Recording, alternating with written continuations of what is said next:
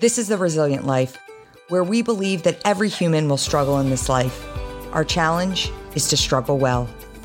I'm Ryan Mannion. I lost my brother to war, my mom to cancer, and I'm the daughter of a retired Marine. I'm also a wife, mom, author, and president of one of the nation's leading veteran service organizations. Join me and some incredible guests as we explore the value of struggling well through life's inevitable challenges. All right. Welcome to another episode of the Resilient Life podcast. Really excited to have our guest on today, Zachary Bell, AKA Veteran with a Sign. Welcome to the Resilient Life. I'm super excited to be here. I can't thank you enough. I'm so sorry I've bothered you so much, but I hope it's worth it. No, I'm excited. It was funny. My assistant was emailing back and forth with me, and she said, I'm not sure how to reply because I said, Zachary Bell is going to come on the podcast. There's an email. And she said, he signs his name, Veteran with a Sign. She said, so I don't know if I should write him back and say, Dear Mr. Veteran with a Sign. And we went back and forth. And just a little funny banter as No. So I had to establish a Gmail initially. And so my email is Veteran with a Sign at Gmail. No, it doesn't matter if anybody knows that. But in the signature, it's really just because of like in all social media stuff, it says like your name. Yeah. And like I view it all as like not me, just like a version of me, or like it's a character really. And so I'm always like this guy, he would refer to himself as warfighter is like how I see that version of me, is like always talking in third person, being like very respectfully warfighter, so it just, maybe it is me. Maybe this is the moment I realize it. I don't know, but I hope it's not. Well, let's talk about, so, you started Veteran with a Sign because of course you are a Marine Corps veteran, and it was your experiences there that, you got out in 2011, yes, but didn't start Veteran with a Sign until 2020. And, yes. I think there was a lot of creative juices flowing during COVID. I started the Resilient Life podcast during COVID, and it was kind of, I felt like COVID was this time where all these things that you kind of had like thought of, these little ideas in your head, all of a sudden you had this time that had been almost granted to you where you were like, hey, now maybe I can try this. I don't know if it was the same for you, but I know for me, I had had real conversations about starting this podcast, and really just got back down to like, I just don't have the bandwidth. It's not possible. And I don't know if it would have been possible had COVID not happened, because there's a lot of stuff you have to do to build up to actually getting it off the ground. But I find it interesting, all these people that started these projects during COVID and have kind of almost found new identity, in that respect. And was it like that for you? So first off, I can tell why you're successful at this, because I wish I could have come up with such an articulate way of describing my experience. But yeah, I mean, I got out in 2011, and like 2 weeks later I had a job. So from there, and I'm sure we'll get into it, I went from job, nonprofit, full-time school, full-time work, bachelor's, master. And it wasn't until COVID happened and I wasn't trapped. I was able to stay at home with my wife and kids for like at least 90 days. I feel like it was consecutive. I mean, I left like to go get like toilet paper and random things, but like the family unit really didn't divide until March, April, May. Yeah, about May. And I had all these like not dumb ideas. I had creative ideas, things I wanted to do. But for me, and I know the pandemic was hard and I would never minimize that, but I'm not going to minimize my experience in it. I had really just an incredible time with my family, like bar none. And I'll never shy away from that. I've thought about honestly, like being like, there were aspects of it that were, immeasurable and how complicated they were. I mean, I also got sick. I even got hospitalized that time for like something that happened. It was fine. I have a sensitivity to ibuprofen, and so it messed me up, put me in the hospital for like a week. But like even with all that happened, the greatest thing that happened was like I got to spend more time with my wife and kids than I ever had before, like to this day. And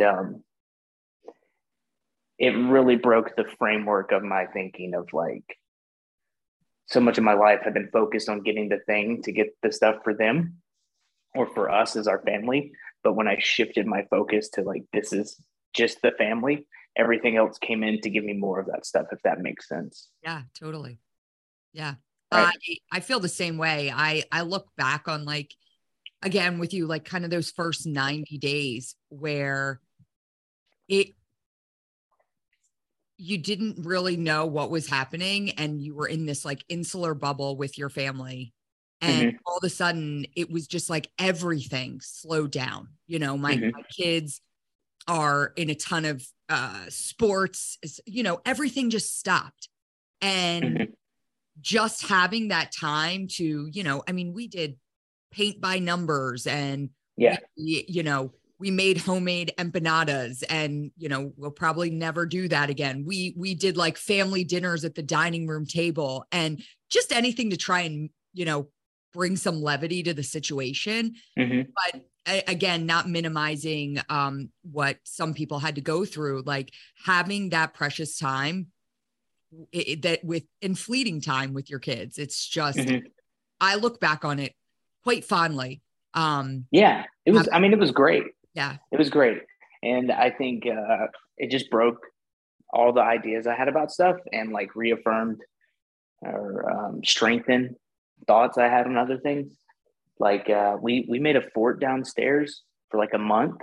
It was about a month straight. Like I hung up some tarps, and it was definitely a month because I had to make a path like for us to like walk around in like the living room. But like, I mean, they were in 6th and 4th grade. And it was incredible. Like, it was just absolutely incredible. It, in some ways, I've looked at it recently as like a time that shifted my life moving forward. Was when I was in middle school, was when 9/11 happened. It's kind of like that same thing with them of like, there's this moment with my children. It's really crazy to see that like, during what I've come to realize now is like middle schools, at least in my opinion, are really your most formative years. Because it like decides if you're going to be like, that movie, The Outsiders, like a greaser or a sock or whatever. And like, if you're going to be like a good kid, bad kid or whatever, like middle school seems to be like where you start that path. In high school, you just kind of like dig in. But with them, it was just like, hey, what do you want to do? Do you want to do this? Do you want to do that? Do you want to cook? You want to whatever? And so that was in my office. I was just upstairs, just being like, on the internet, being like, none of that stuff's kind of funny. And like, I don't know, what if I just like make fun of myself a little bit? And so that was the impetus, I guess you'd say. So what was, let's backtrack for everybody's sake. Okay. So you serve in the Marine Corps from 2007 to 2011. You go right into a job. So you're not one of the veterans that has a terrible time transitioning. No, I didn't. Okay. Well, when I say transitioning, I mean from an employment perspective, like you fell right into that job. You were not in a place where you were struggling to find a job. You had the job, you go to school, and then you start losing your friends that you served with. Yeah. When I got out, there was a flood in Nashville in 2010. Like literally got pictures sent to me in Afghanistan, like all of Nashville flooded. And so part of the effects of that were Nashville during the recession in like 2011, 12, 13. There was a flood, there was an equal amount of cash that flooded into the economy that provided a lot of opportunities for people. In particular, my father-in-law, who's a general contractor. Yeah. So he had stuff. And so I was like, hey, let me work for you. And that's what I did until I was able to get a job at a hospital where I worked night shift. And so for the first 2 years, I went to college during the day, 8 to 11, slept in my car. And then I would go to work from 7 p.m. to 7 a.m. Then I would go to sleep on a Tuesday and then start that over on a Wednesday and Friday and like so forth and so on. I did that for 3 years. So like while married and with kids. While married and with 2 children. Yeah. And I had terminal leave, which is like accumulate a massive amount of leave in the military. And you tack it on to like the end or like all at once. But I mean, my main thing, my transition really hasn't started happening until like now recently, or until I graduated grad school, honestly, because like I literally didn't have any runway, right? A lot of people, they come home, they do things, and they're like, hey, I'll do this, I'll do that. And like me, it was just like, these kids, they've really got to be fed. Yeah. And my wife has to be, provided for, like she's taking care of the children. I got to do my side of like, whatever I can to support this family. And so, and I've always kind of felt like, since even when I decided to make the change in my life of leaving the military, it wasn't until like I had this goal of like going to college, get my bachelor's, get my master's. And then when I got my master's, I like looked up and I had no more goals, like zap. And I was like, oh, okay. And the whole time I was doing that, started losing friends, boom, boom, boom, boom, boom, started checking out just the whole time, and I was like doing stuff to help veterans, working in nonprofit healthcare, working in for-profit healthcare, doing all these things. But in late 2016, it all like kind of hit me head on of like, oh, I can't keep running from this. This is here. Mm-hmm. And the thing that had been distracting me was like, if I get to this step, if I, accumulate that thing, or if I achieve that goal, then I'll be able to like focus more on me and focus more on my community. But like, it was just piling up on me. It's so interesting when you say like, I had these goals, right? So I got yes. my bachelor's and I got my master's, and then I didn't have any more goals. That was it. Yeah. Yeah. That was it. That was forever. Like in my family, especially growing up in where I grew up, there's not a lot of opportunities available. Like people say things to you like real redneck stuff. And I can say that because I'm a redneck. My father's preferred name was Bubba, like his father before him. I remember once he even tried to sign a check. This is back in the olden days for anybody listening. He tried to sign a check Bubba at a Piggly Wiggly. And they're like, you can't do that. Yeah. That's right, your name. And I didn't know his name was John until that moment because it was a child. Yeah. Because everybody called him Bubba. But no, they really a real emphasis on like labor, mainly because there's a direct correlation into your ability to do something and get rewarded for it in payment. So like this idea that you go to college as an investment into your career and stuff, it's just nothing that had permeated like the world I lived in particular. So, I wanted to go to college, and I was the first person in my family did that. And then, got my bachelor's, and I got my, I'm pretty sure I remember telling, if I were to tell my grandmother I got an MBA, she would ask me what team I played for. So like, I'd be like, the Grizzlies. Like, she just wouldn't get it. So it's, and that's a real hard cycle to break too, if I'm being completely honest. Yeah. So like joining the military, doing all these things and stuff, I wanted to like change the trajectory of my family's life. And so when I did all of it, I was just like, I remember feeling like this, like, what do I do now? Like, I don't feel good. I thought I would feel good. Like, or I thought I would, and I'm 35 now, like as of a week ago. And I thought I would have like this feeling of like, this is adulthood, or like, this is the moment, and it continues to elude me, which I don't know if that's good or bad, but I'm trying to make sense. Is this making sense? I think it's a good thing. I mean, I'm a few years older than you, and I don't feel like I doubt that. I don't feel like I'm a grown up yet either. And, but I think that there's that idea that we're continuously growing and evolving. And, one of the things that I find even through my work at the Travis Manion Foundation is this idea of fulfillment by achieving goals. And a lot of times I don't think, I think the story is interesting, but I don't think it's unique to the veteran community, right? I think that you probably fall into the majority of veterans, because if you look at your story by nature, Marine veteran, got out in 2011, fell right into a job, went and got his bachelor's, went and got his master's. You put your story on paper and you're going to say, well, we're going to put this guy in the box of doing good, right? Not having any issues. And I constantly find that especially with the veterans that are part of our community is they have similar stories to yours.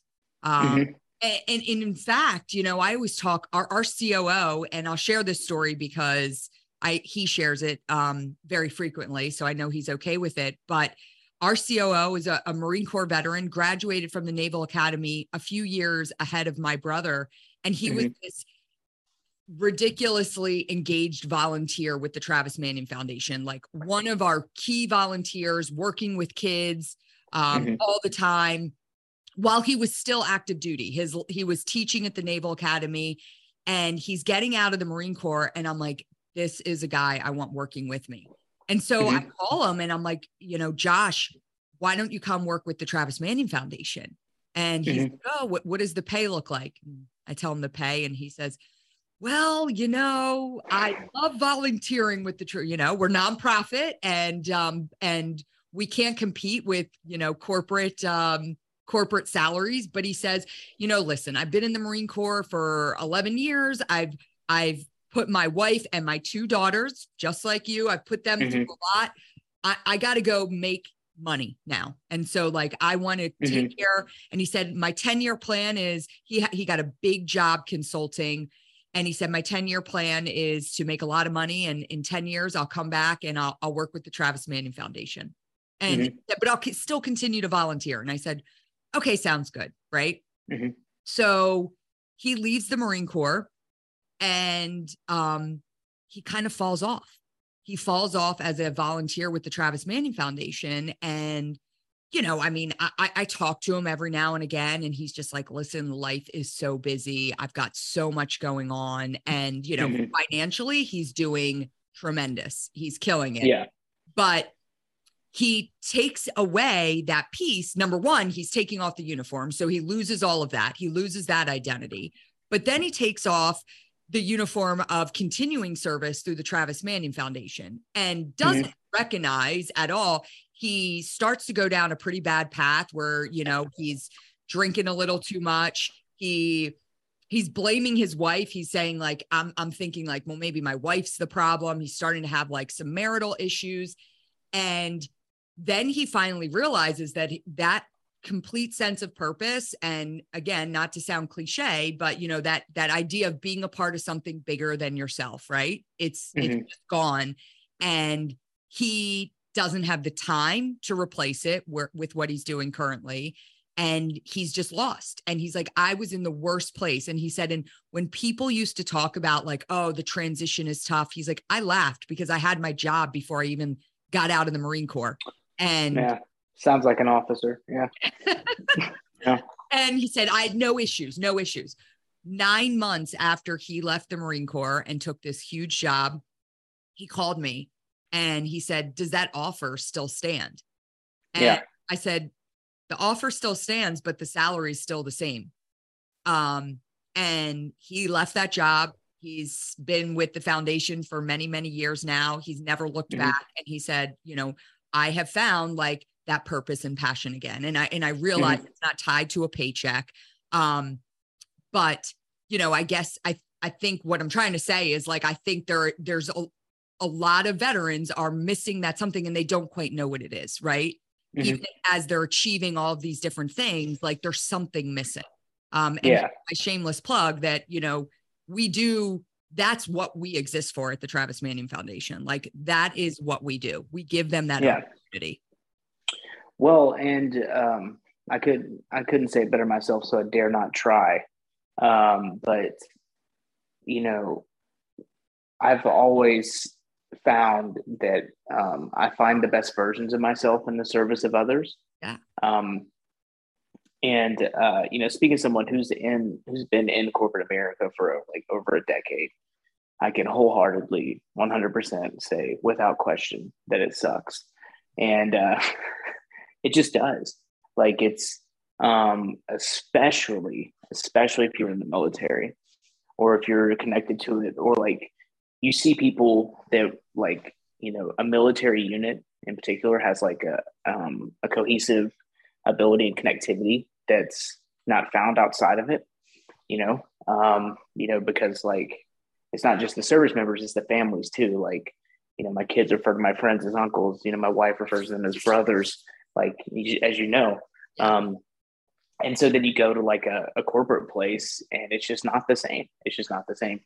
And so much of, in my experience, I found so much of your job in corporate America is looking for like your next job or your promotion. And like, you're literally never staying in a place because of like different rules. Like, companies have usually written into their bylaws, if you get promoted, you can only make 10% more of your salary based on blah, blah, blah, blah, blah. So you have to leave to get more money. And so like, you're like literally like basically like running for office in some ways. Like every 2 years, you got to be like advocating for yourself somewhere else. And it was just a grind. It is a grind. And COVID has really changed a lot of people's perceptions on those things too. And I'm grateful for it. Like, it really, I was not unaware of the grind. I was justifying the time for the money and things that I was getting to provide the life for my family. But I mean, just the second I was like, that's not worth it. Yeah. If I just focus on doing this as much as I possibly can, being with them, spending time with them, caring, like, what are they doing? How can I help them? And stuff like that. The second I did that, everything else went up. My happiness went up. My connections with them went up. My relationships went up. Like, everything else got better. Yeah. And it's put me in this space now to where, like, I don't say anything stupid like I broke the matrix, but like, I just don't think I'll ever go back. No, I know I won't go back. Like, there is no, like, once you're like, oh, I don't want to do that anymore. Does that make sense? Right? Yeah, definitely. Yeah. Well, Yeah. and I think, let's talk a little bit about, I shared, that you were losing your friends, but you got to a point as the years went by outside of your military service that you had lost more of your friends to suicide than you had while serving. Yes. I don't know the exact number. I used to. I can't find it. But a friend of mine who is a reporter for the New York Times, we served together. His name's T.M. Gibbons-Smith. Shameless plug. But I think it was in 2020, maybe 2021, he reached out and was like, hey, how many people do you know from our unit that have like gone? Yeah. And he's like, here's what I have. And I just like looked at it and I'm just like, that's more than I thought. And because he'd been trying to like put together like basically a cohesive list. And my heart really goes out to him for doing that in the first place. But I started to notice that, in my opinion, the most common thing the thing that we all had most in common is that we weren't as honest as we should have been about the reality of our situations. Like, going through all of the stuff I was going through, I wasn't happy, or I wasn't at peace. And things had come up and down in my life and would affect me. And then like slowly but surely, like it just started to happen to where like tick, tick, tick. My first friend who took his life was in November 2011. I had just, I just started going to school then. And that happened. And it, I remember when I got the call, it was the first call I ever got. Me and my wife were going to purchase a car for me so I could have like a thing to go back and forth to college. And, somebody called me, and it was the first time I'd ever gotten that call. And like the way they spoke, it just, I just started like screaming and crying on like the side of driving on the side of the road. And we had to pull over. Me and my wife just like sat on the side of the road and just cried. And then like we put it back together, and the kids were in the back, and we went and bought this car. And, that was the first time, and it's not the last time. And now it's gotten to a point now to where like I could tell when somebody calls, like what they're going to say. Like I can feel it. I can always feel it like in my stomach. Like I'll even like look at my phone. I don't want to swear, but I'll be like, okay. Like it'll be like a name that comes across my phone with like the time and the day. I'll just be like, oh, that's not good. Yeah. And then I have to take it. And I'm never wrong. I'm honestly never wrong on that. And I wish I was, but I just noticed that, like, we're slowly but surely, we're all losing this fight. And so, like, when COVID happened, I've done things before as like creative writing projects, or like my friend TM actually had suggested I start doing more writing. And he had told me in like 2014, he's like, hey, submit some stuff. He's like, I think the Times will read it. And I was like, whatever. And he's like, do it. And that's the secret to life. That's the secret to anything. It's just submit. And guess what? They took it. Like, and then I became a part of the media. No, like I just submitted something and they read it. And then they were like, do you have any more? And I submitted again and they took it. And, I found that writing's a real creative outlet for me. It's cathartic. It helps me process and all these things. And so I started like looking at all these Instagram pages that have like people with cardboard signs and stuff. And I was like, that's funny. And, because it's digital and it's just the side of a piece of cardboard. And yeah, I was like, I remember there was like one with the dog. There was a person who did CrossFit. There's the dude. There's a dudette. There's like every like genre of person. Yeah. Or tribe. Dude with a sign, I think, was probably like the biggest one out there, right? Yeah. But that's a media company. So it's not like me. Me is just not me. Really you standing out there with the sign. Yeah. Yeah. Like, the name of the company is a profanity, so I don't want to say it in your podcast, but like, it's a real David and Goliath situation to compare the two, because like they're the people that control the internet, not control the internet. They like set trends. You know what I mean? And I'm just like, is it funny? Like, that's just me. And they're not funny. So I started doing it. And the first one I ever did was like drink water, take Motrin, drink water, and change your socks was the first sign I ever did. And the young lady that cuts my hair, I was like, I have this idea. And she's like, that's funny. And I was like, all right, we're done cutting my hair. When you do this, she's like, yeah, sure. So she took a picture of me outside of the salon. And like, that was it, March of 2020. Yeah. Cause they hadn't done like the official like closing yet. Yep. And then it's funny to look back on them now. To like look at them, it's just me standing around outside of my old house, and my wife taking pictures of me or my children. And to like what it's evolved to now. Now it's just me standing on the side of the road. So, one of the things I love, and again, I read a little bit about kind of the methodology behind Veteran with a Sign, and the signs are funny, and especially funny if you're part of the military community, because there's a lot of the things that you kind of have to understand military humor, but they're hilarious. But I love that you're in your green PT shirt and and you do that purposefully, right? Like, yes, you're not changing your outfit. It's just like you've got the same outfit on, because it's not about you, it's about the sign you're holding, right? It's to remove changes, unless I want you to see the changes. Yeah. And you have a friend that started helping you with that.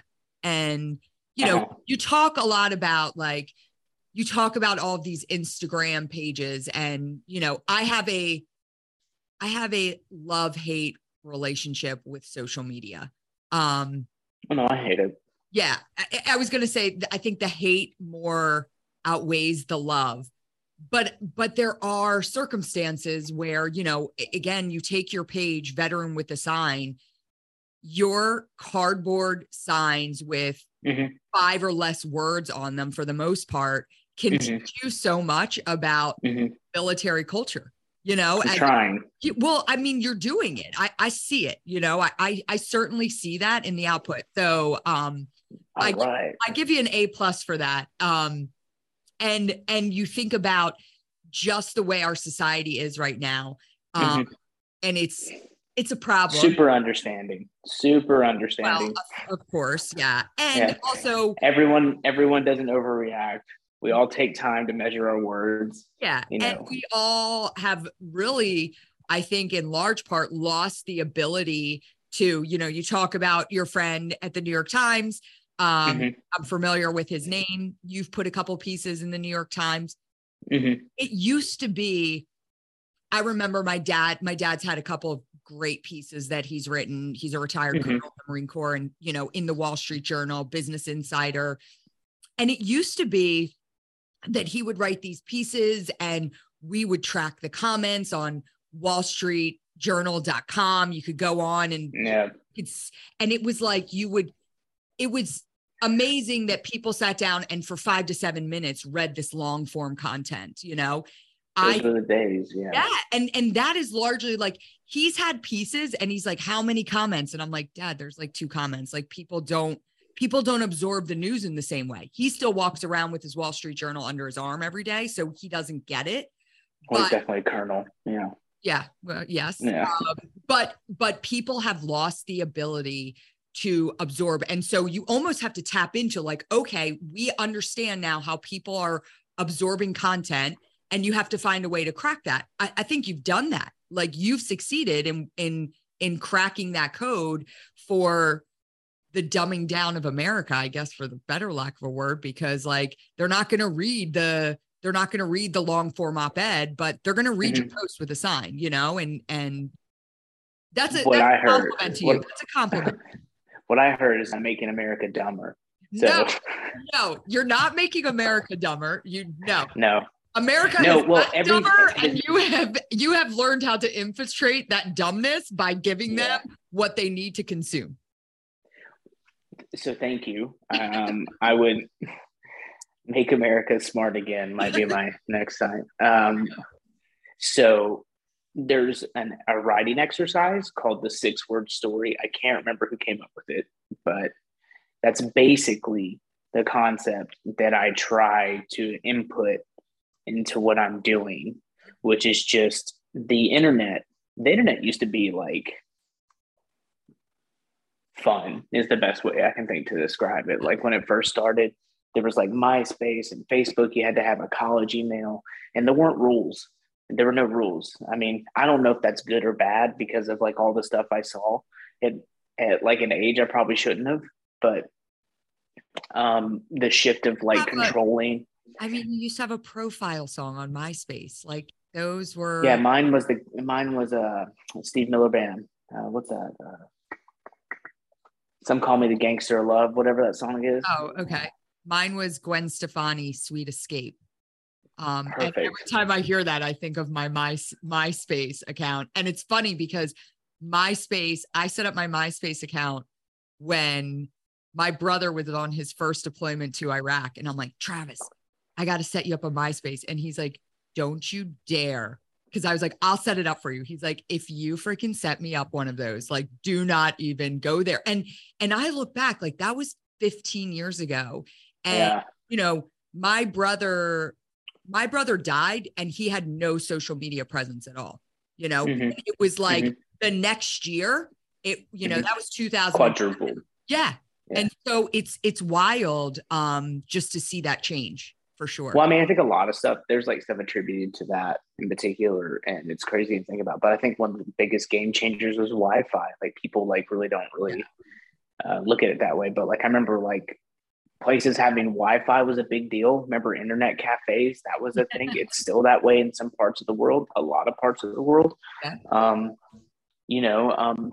But yeah, the internet used to be like the Wild West. Now it's very segmented and it has lanes to it. And I don't know if it's good or bad. It either needs to have very clear rules, or no rules at all, right? It can't be it because having implied stuff, it doesn't seem to work, right? Like in America, we do have freedom of speech, and it's incredible.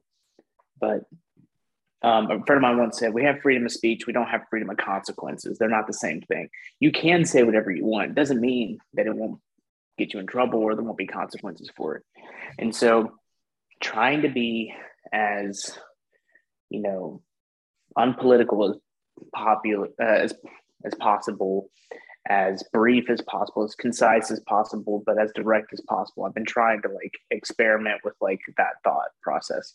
And, early on I had a friend who I had served with who helped me. do a lot of stuff from the very beginning, and it's a lot of fun. And he had to move on to go work on other stuff, and for a long time, it was really hard to kind of crack the code. Like the first in March, April, first 2 months were brutal, brutal. I'd never had so many strangers make comments about my body or my attire ever. Um, it was just it's all dudes too.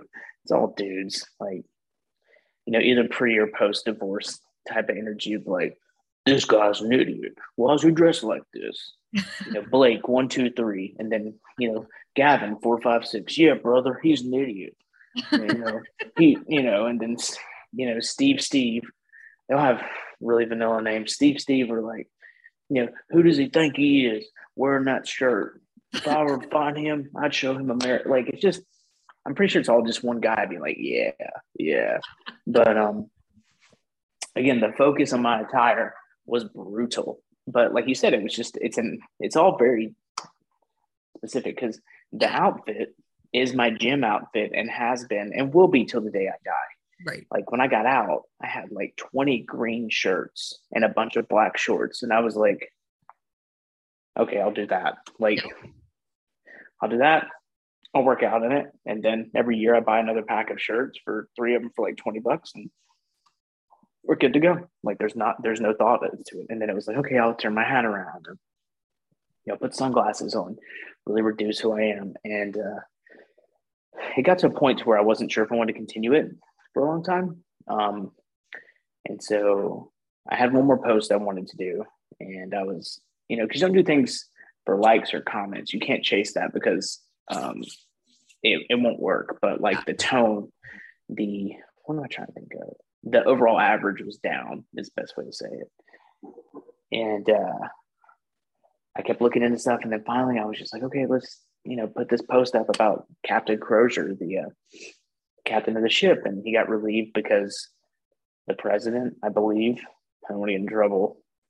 They're like, do you have COVID on the ship? And he's like, yeah, we do. And they're like, are you sure? And he's like, we have so much COVID. Like he kept saying it and he got in trouble for it because he didn't like hide the fact that the sailors on his ship are sick and he was relieved of his command. And most people outside of the military don't really understand like how drastically unprecedented and unusual that is, because it's someone being relieved of command during a wartime of basically a base is a big deal. Yeah. And so I put up a sign that said, bring back Captain Crozier. And I was just like, I'll just check it later. And I wasn't on my phone. I don't have notifications on my phone except for like 3 things. I've done this since 2012. I went to this class and this guy taught me this method of like whatever, and I really aspired to it. So I have no idea if the thing's doing well or not. And I also don't believe it's good to have those things on, but that's a whole other conversation. So anyways, but I like opened up my phone. I remember I opened up my phone. I was just like, whoa, like it just took off, just straight through the roof. Like, and it was just rolling. Every time I refreshed it, it was maxed out on comments and likes and maxed out on comments and likes. And here's the craziest part. Steve and Mark and all those guys, like 24 hours were like, what a dumb guy, or have now been like, right on, brother, spread the word. Like 1, 2, 3 was liking your content now. Yeah. Oh man, I've loved this guy since forever. Like, it was weird. Because when there's no comments, you see that like people took a lot of time. His tattoos are dumb, but like it was just, and then it literally pivoted. And since then it's just been trying to like guide it along the ways, like create a community that I feel is good, vet resources and organizations that I feel are really doing things to help the veteran community and holding the veteran military community to a higher standard in general. Like everyone's like, the VA's bad. I'm sorry, that's my dumb veteran voice. I like it. Well, it's accurate. Nobody's ever like, no, that's inaccurate. Like, man, the VA is just trying to kill all of us. No, bro, they're not. Like, It's healthcare. It's complicated. I've worked in the industry. I understand this. You showed up an hour and a half late to your appointment. They don't have to see you. They work for me. I'm a taxpayer. Dude, come on. Like, what are you doing to make it better? Yeah, I mean, listen, there is, and we won't get into it, but there is certainly that fine line between entitlement. I can get into it. Yeah. I'm fine. Yeah. I mean, it's just, I think again, when we started our nonprofit, we were, and I take no credit. My mom started the Travis Manning Foundation, but very much by design, it was like, we're not paying for heating bills. We're not paying mortgages. We're not giving checks out. Like, we are not going to be that type of veteran service organization. Now, there are certainly extreme cases that we need to address, but we were going to be the veteran service organization that showcased the strength, the resilience of our veteran community, that showed them in a place as civic assets, where they were out there and they were serving. They weren't asking for that handout, right? They were putting that handout to others. And I think that has waned. I think I'm thinking like 2000. There was an influx of cash like everywhere. Yeah. Well, there was a time probably around like 2015-ish where I think it was just this overwhelming cycle of putting veterans in and showing veterans in like the worst case scenario. Right. And so this veteran is broken narrative, and which really stigmatized the community. And I think now we're trying to like climb our way out of it. Yeah. I think it's stained because it's like a guy like me, like looking at the thing and it's just like, in the arms of the angels. And I'm just like, veterans. Like, it's just stuff like that. I remember I even found an organization once. It was just off the rails. And they're like, hey, do you like Segways? And I was like, yeah. And like, do you want one? We give Segways to veterans. And I was like, what for? And they're like, that's just what we do. And I was like, no, start over. Like, yeah.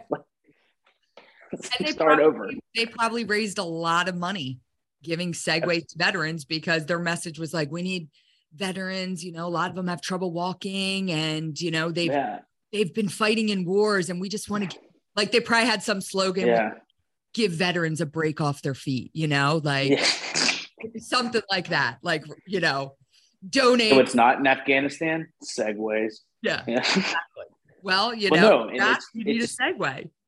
And there are circumstances like I remember when the government shut down, there was like the GI Bill wasn't covering tuition, and like there was organizations that helped me and all the veterans at my school.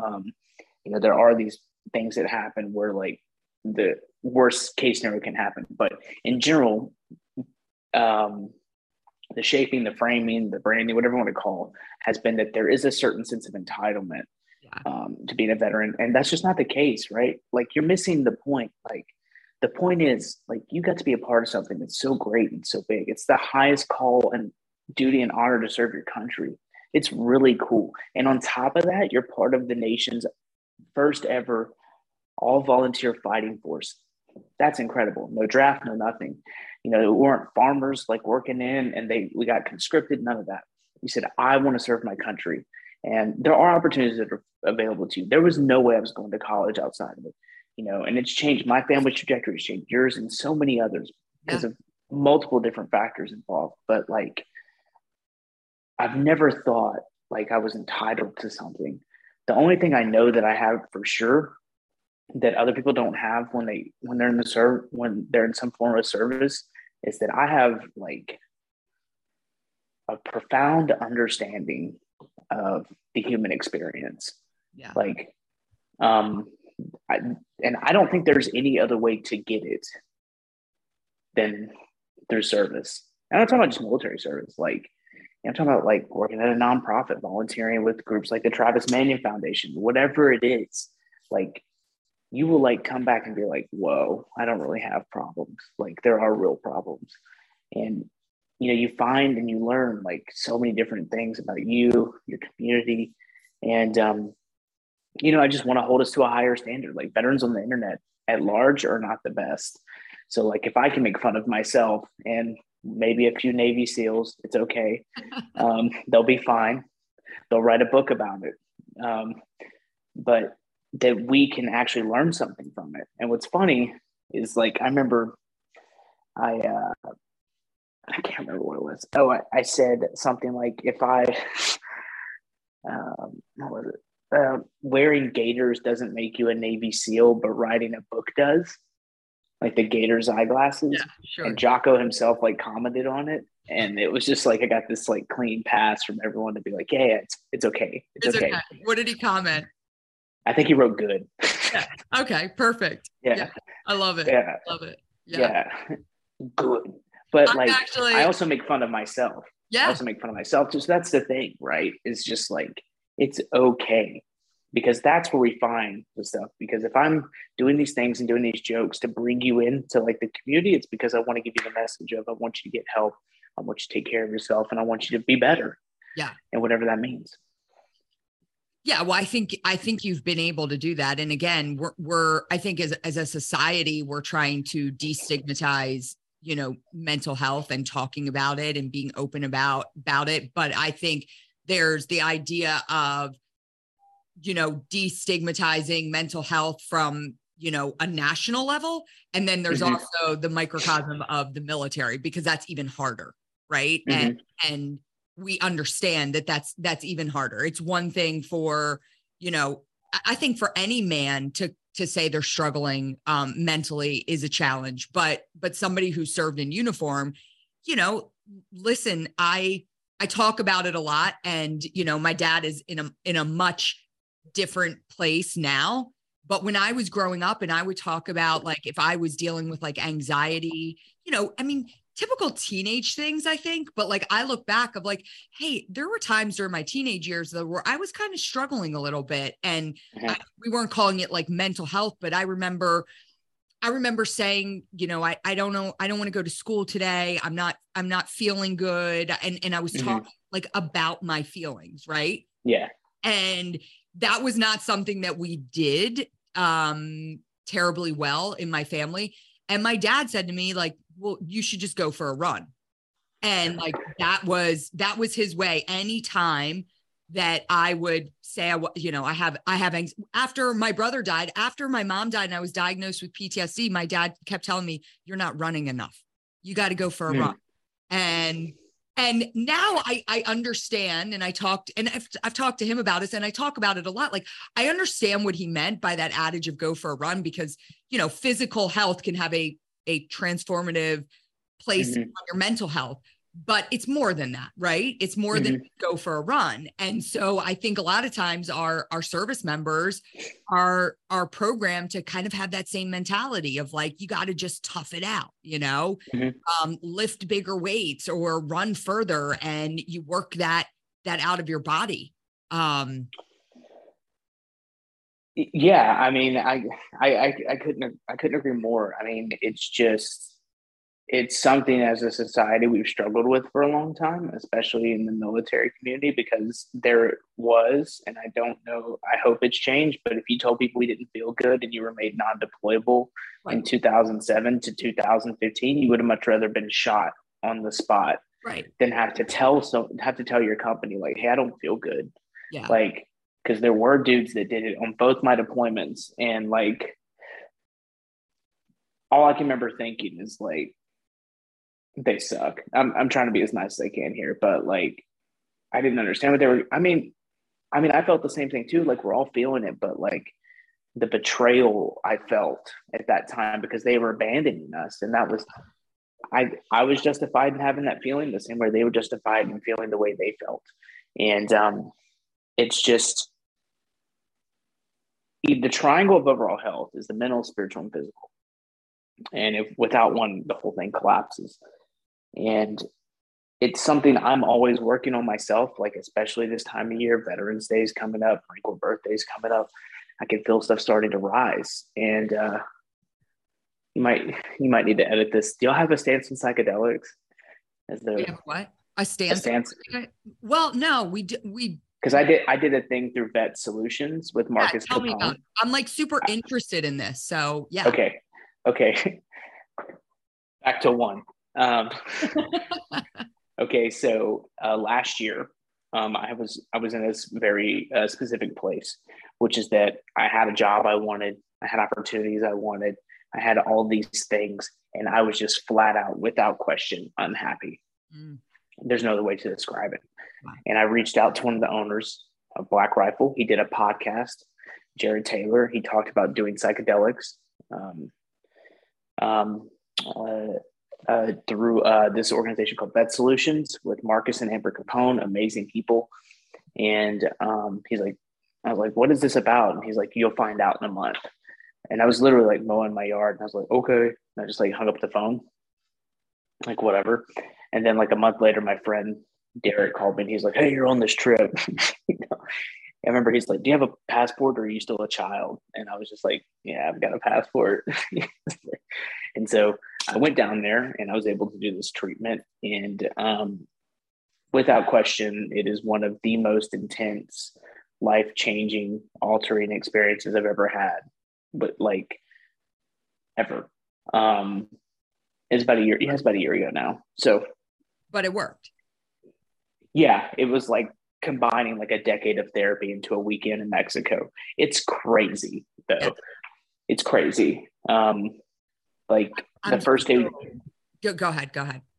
So the first day we did this thing called Ibogaine, and it's a psychedelic that's used for opioid cessation. So this drug is so strong it like cures you of all addictions, is what they say. I'm like, all right, whatever. Yeah, we'll see. We do the ceremony. We take it. You drink it in a tea?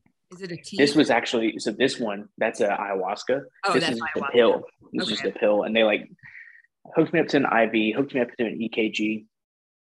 And we had a nurse and a cardiologist. And I'm in this Airbnb 45 minutes outside of San Diego in Mexico. Oh my God. And so it's me, like some of my friends, like Derek. I remember Derek's like upstairs, and he's like, well, I better take this off. And he's a single leg amputee. He took his leg off, and I was like, oh, this is going to be serious.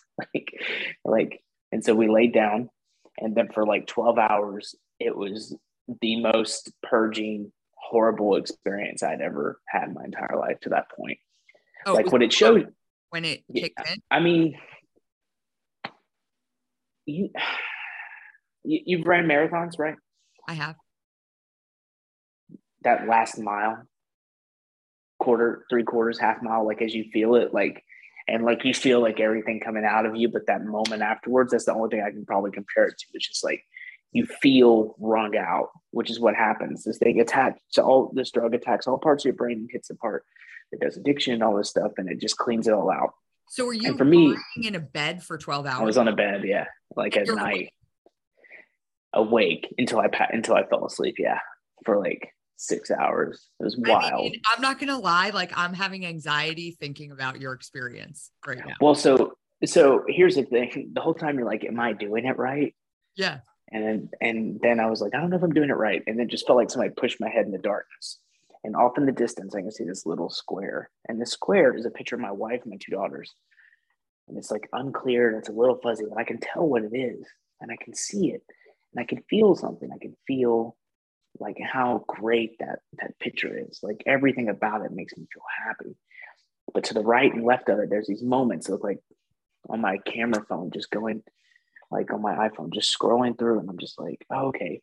But as they go into the darkness, if they're bad, I purge it, which is you release, they say it's the physical manifestation of trauma. And then it you like wake up and then you purge into a bowl, and that happens for like a night. Wow. Yeah. And then the next morning you wake up, and I walk downstairs and I was like, I would like an omelet and some pancakes, because like the people that are there helping were like, there's this guy who was on the teams, his name's Punky, and he looks at me, he's like, hey baby brother, how you feel? And I was like, or little brother, and I was like, I'm just really hungry and I'm really tired. So, and then we did that, and then the next day we did DMT, and that was, so like one thing is to like break you down and to start you over, and the other thing is to build you back up. And through the DMT, I was able to have the experiences of reconnecting with like all the things in my life and giving me like clarity on what I need to do moving forward. So wild. I'm really kind of truncating the whole experience, but it's kind of like, yeah, it's kind of like, I always worry it's like my new personality trait. Like I'm a psychedelic veteran guy, yeah. But like, I That don't should want to be be one of that. your signs. That should be one. No, I can't. But all I know is this, is that for hundreds of thousands of years, people have been using these medicines. Yeah. In particular, people who had gone to trauma or been through trauma or gone to war to like process. And like, I know one thing for sure, I haven't had any nicotine, any alcohol, nothing. Like, it's just like there's a severed connection with it. Since then. Mm-hmm. I mean, even before then, I was pretty clean, but like I've been dipping since I was like 10 because I was a bad kid, and or just really cool. And now I don't do that anymore. And I don't know, I just feel like more clear and more like able to process everything, because like all the stuff I had been running from, like stuff in my deployments, my life before then, it was just all kind of there, and it released it and helped me process it through. It's wild in this like Yeah. controlled setting. And you know, so I've like, Yeah, it's very controlled. It's not like Coachella. right. Like, well, I so think that about, was, I mean, that was last year. You should do it. That was last year. And like now it's become like mainstream popular, which is crazy. well, yeah, Like I had to lie about it. Like people are like, don't tell people we're coming here. Now it's like a whole thing. because I've been like loosely following it. And I've actually had some friends that have talked about like thinking about doing it. And then I've been following, like, there's actually some like pretty bipartisan support on. There's a ton of bipartisan support. Yeah. I believe Texas is decriminalizing psychedelics. There's a ton of stuff for using psychedelics through treatment and trauma and all those I've different seen things. Dan Crenshaw has posted about it quite a bit. Yeah. I mean, without question, it's the single most impactful thing I've done to like, not kickstart, to get better ever. And it's not like everything's not great after that. Like, you know, my car broke down last week. Like things are, you still have to process stuff. Sure. But I would say that the biggest thing that I've noticed is that like I cry like a dad in a Disney movie is basically how I cry now. And I've never done that before. Like my kids will like do something, I'll be like, I'm so proud of you. Like before I was just like, that's cool. Yeah. I mean, I still felt the same, but like my connection to them and everything else just feels much more pure and honest, if that makes sense. I wonder, you know, and again, now I'm going to go and do a ton more research on this, but I wonder if they've taken people, you know, you said you weren't feeling good, you were in a bad place, but like, I wonder if there are people that were like suicidal that have tried this. And so Marcus Capone himself, who was on the SEAL teams for several, I won't even get it. He was a certified OG team guy out there, you know, hammering, like his name's Cameron Haynes, just doing the Lord's work, right? Multiple attempts at suicide, has no longer had any attempts. Because of psychedelics. Because of this. And so that was when he was like, I want to make this organization work. Wow. And so it's something that I'm so interested in. I'm like talking to them about how to like help get this stuff out there. I mean, I've sent people to it who are in that place. I mean, my biggest thing is that like at the time when I decided to like pull the trigger on it, and that's the only expression I think to use, but I was like, there aren't going to be many moments in my life where I'm this available and this connected to stuff, like where I have like all these different things of like, will my work care? No, my work so I can go. Like, do I have time? Do I have like, there's no, I even found myself like towards the end being like, I don't want to do it. I don't want to do it. I don't want to do it. Like trying to back out of it. And a lot of that is just self-worth stuff. But the thing that pushed me over the edge is like, there's so many reasons why I should go that I can't not go. Does that make sense? Yeah. Yeah. Because I just, for so long, I've never thought I was worth it. And I think that's really what all mental health starts at, right? If you like pull apart the layers, and they're all so complex. And I can't even begin to understand different things people are going through. But I think that the level one is that we don't feel worth it. Yeah. And what is it that makes you feel that way? Social anxiety, depression, whatever it is. You don't feel worth it. You don't feel like you're good enough or worthy enough. And I just didn't feel happy. And I was like, I want this to go away. I want this to like be removed from me. Yeah. It's amazing. Does that make sense? Yeah. It's Amazing. I feel like I've really rambled and I'm No, slightly embarrassed. I'm actually so glad that we had that conversation. Yeah, and what I love most is that you have this like online persona, right? Like, and you say like, it was just last year that you weren't feeling good. It's not like, hey, it was like 10 years ago. Like it was last year. Like it was, yeah. So it was last year. And like, I had and have everything I want. Right. Like right. life's pretty cool. There's a tomahawk in my office that somebody sent me. And that's just stuff that shows up at my house. It's pretty cool. Right. Right. I work at a coffee company that's run by veterans. It just went public. I can call all the owners on the phone. Like there's like the ability for me to do things or set things up for friends of mine or opportunities or like, it's unprecedented. Yeah. It's wild. And like I was like, I don't like it. Like it just felt like this. Like it felt like I was crammed up. And what it was I had removed everything. I removed a normal job. I removed my connection to like society in that way. And I had like all this freedom. And what I found was when I had all this freedom, I still wasn't all the way happy. Yeah. And what I've learned on the other side of that experience is like, that's what life is. And that's been hard. That's been hard. Like it's been super hard. Just yesterday was is the anniversary of a friend of mine who he didn't make it. That's all there's to it. And I look at how I felt yesterday, and it's like my body knew before my mind did. But like a year ago, I was not as connected to that. Of like, why am I acting this way? Or like, what does that mean? And now it's this thing of like me just really trying to unpack what mental health means in my life and in my family's life. And as a society, like I really just want people to be like, hey, it's okay. Like this is what I did, but there's other stuff, right? Like that's just a baseline. Sure. But the everyday maintenance is going for a run, is working out, is talking to people. It's like my favorite thing to do right now is to go to Costco on Friday because a bunch of these like older veterans meet there. And like I just buy a bunch of hot dogs and I'm just like, hey, you want a hot dog? Yeah. And they're like, yeah, and a lot of these gentlemen, they're on fixed incomes, and I try to just like not make a big deal out of it, obviously, but I'm like, hey, you want a hot dog? And like, just kind of spend some time with them, spend some time with them. It does so much for me. And just remembering of like, wow, these people really sacrificed so much to get here. And like, it's just cool to see that. Man, like that's what I'm trying to do now is be more like that, and support my wife and my children the best I can. I love it. Zach, we obviously, wow, what a kind of, if not me, then who? Right. What an awesome roller coaster of, and that's one way.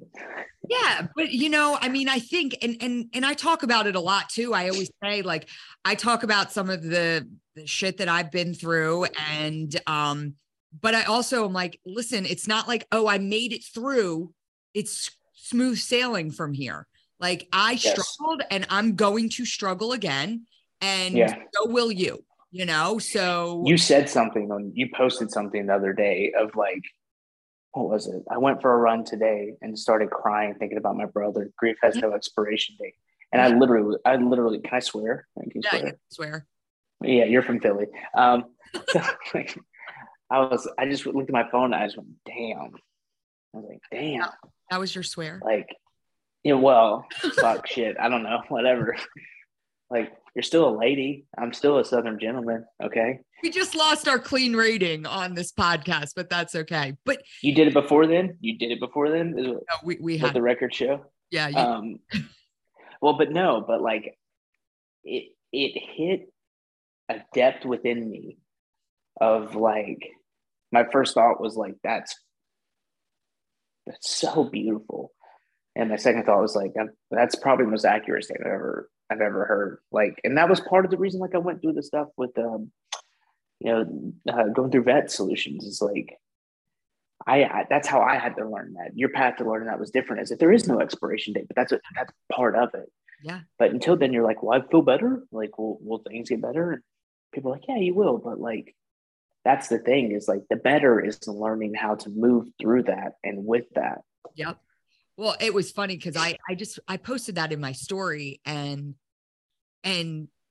you know, again, sometimes I have like, oh, I'm going to post about this day. That was like, I literally just got up and went for a run and I was feeling really good because I was running really fast. I was like, oh, okay. And yeah, oh, I just did 3. I'm going to run 4.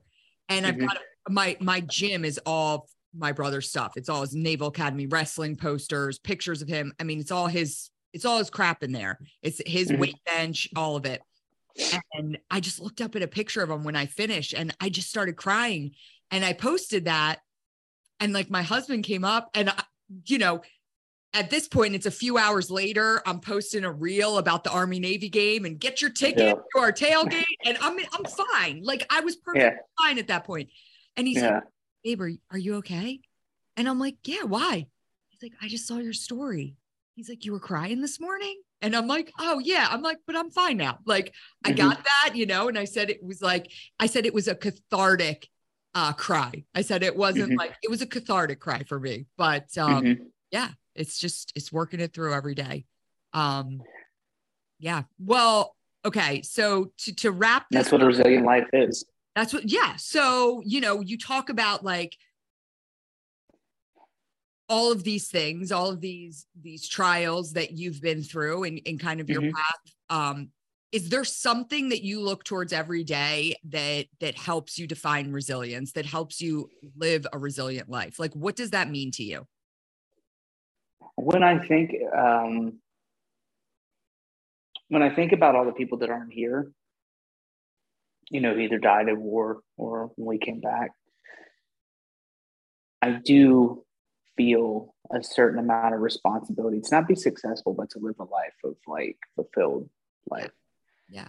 And I don't know if I should or shouldn't, but it's just where I'm at.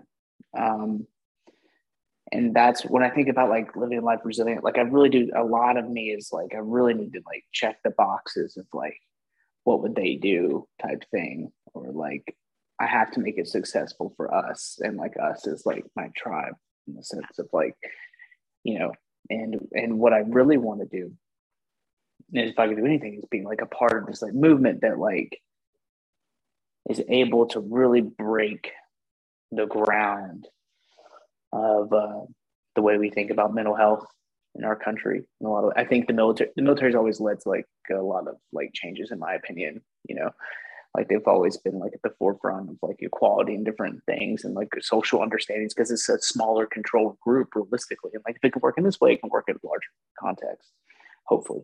And if we can just be like, hey man, it's okay to feel that way. That's all right.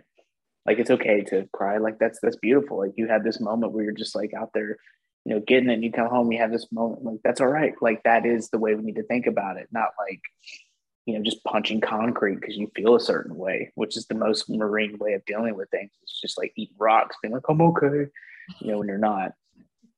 And that's like, I think about being a life resilient is like whenever I feel tired or whenever I feel disconnected, I'm like, you know, I don't get that. Like my thing's not over yet. Yeah. My thing's not over yet. I get it. My mission is to help people transition beyond the battlefield, because it works two ways. If I'm able to help them, it helps me.